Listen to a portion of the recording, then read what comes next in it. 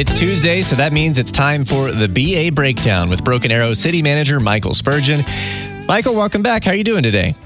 Skylar, I'm doing great. I want to start off by thanking Assistant City Manager Kenny Schwab for filling in for me last week. I think he did a great job and updated the community on a number of very important projects. He did. It was great to chat with him. We're glad you're back. I've got a number of things to get to with you today. Number one, it is National Vietnam War Veterans Day, and I know there's something happening out in Broken Arrow. There's a church that has organized a bit of a situation, or like they've got a festival or something tonight to honor the Vietnam War veterans. So it reminded me of a project that's happening pretty close to where I live over there in Broken Arrow, right off of Main Street, is the Mission 22 War at Home Memorial. That's at Veterans Park, right off of Main Street. I've been watching as they've progressed through some construction over there.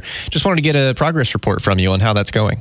Oh my gosh, I'm so happy that you brought this up. As you know, Skylar, and I think all the region knows, Broken Arrow is a community that is 110% behind its veterans and does all that we can to support them. And the Mission 22 initiative is the War at Home is it's a partnership between the city, the Muskogee Creek Nation, and the Mission 22 organization to build a contemporary memorial to those that have struggled and families that have lost veterans as a result of veteran suicide when they've come home. And as a part of this partnership, we're going to be building the memorial. And based on where we're at right now, we should be looking at a dedication sometime in the middle of June is when we will be dedicating, and we'll be bringing in a number of the families who will have the chance to see the silhouettes of many made as a replica of their family members to honor them for their loss of life in the service of this great nation. Look forward to seeing that when it's complete. And I will tell people, if you haven't been to Veterans Park in Broken Arrow, it's sometimes I end up over there on my walks, especially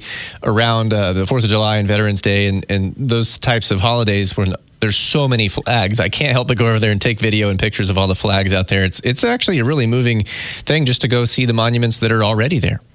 Oh, absolutely. I mean, the city, thanks to voter approval back in 2018, just completed our Veterans Center, which was a $2 million project to provide our veterans a place to go and to work on veteran services or to get together. We have a multitude of veterans organizations within the community that meet to talk about veterans issues. And our city has always supported our veterans, and Veterans Memorial Park is a very place to go for some solitude and reflection upon those that have served this nation, and it represents those that have lost their lives in the defense of this great nation. So I would encourage anyone that has not been there to go there and just enjoy the improvements that have been made by many different councils and organizations to honor our veterans and their service and their sacrifice to our country. Let's talk about some upgrades that are happening on the streets of Broken Arrow. This is actually really exciting.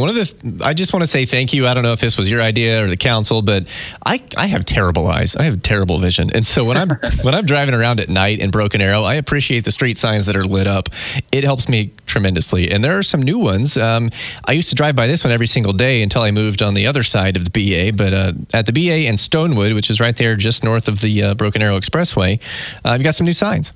Absolutely. We're going to be installing new LED street signs at 27 different intersections throughout the community. We've already completed 11, and under the guidance of Street Superintendent Director Rocky Hinkle, we're actually going to be upgrading those signs for not only driver but for pedestrian safety. And this is just another initiative.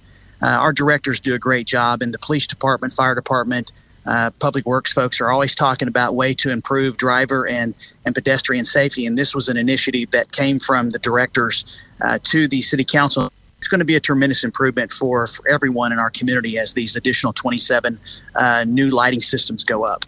It's the BA Breakdown with Broken Arrow City Manager Michael Spurgeon. We do this every Tuesday at 5:05, and I always encourage the listeners to send in open mics, asking questions. If you live in Broken Arrow, you want to know what's going on in your city, and you want to ask directly, we can do that. And we got one of those open mics for you, Michael. Here we go. My question for the City Broken Arrow manager is, when are we getting at the Rose West Dog Park a playground set for our dogs for agility, etc.? I have been to that dog park. It's really fun if you have a dog with a lot of energy. Do you have any plans for that sort of thing out there? Well, I can tell you Broken Arrow is one of many communities that we try to take care of our furry family members. Excuse me, I can't speak. in our community. So not only we try to provide amenities for our citizens, but also for our dogs. And Rose West Dog Park is an amazing facility. If you haven't been there, it's on New Orleans, just to the east of Garnett. And I haven't had a request like that, honestly, for some additional equipment. That was something we would certainly consider doing. And so I would just encourage that resident to contact my office and let me know what they're speaking about.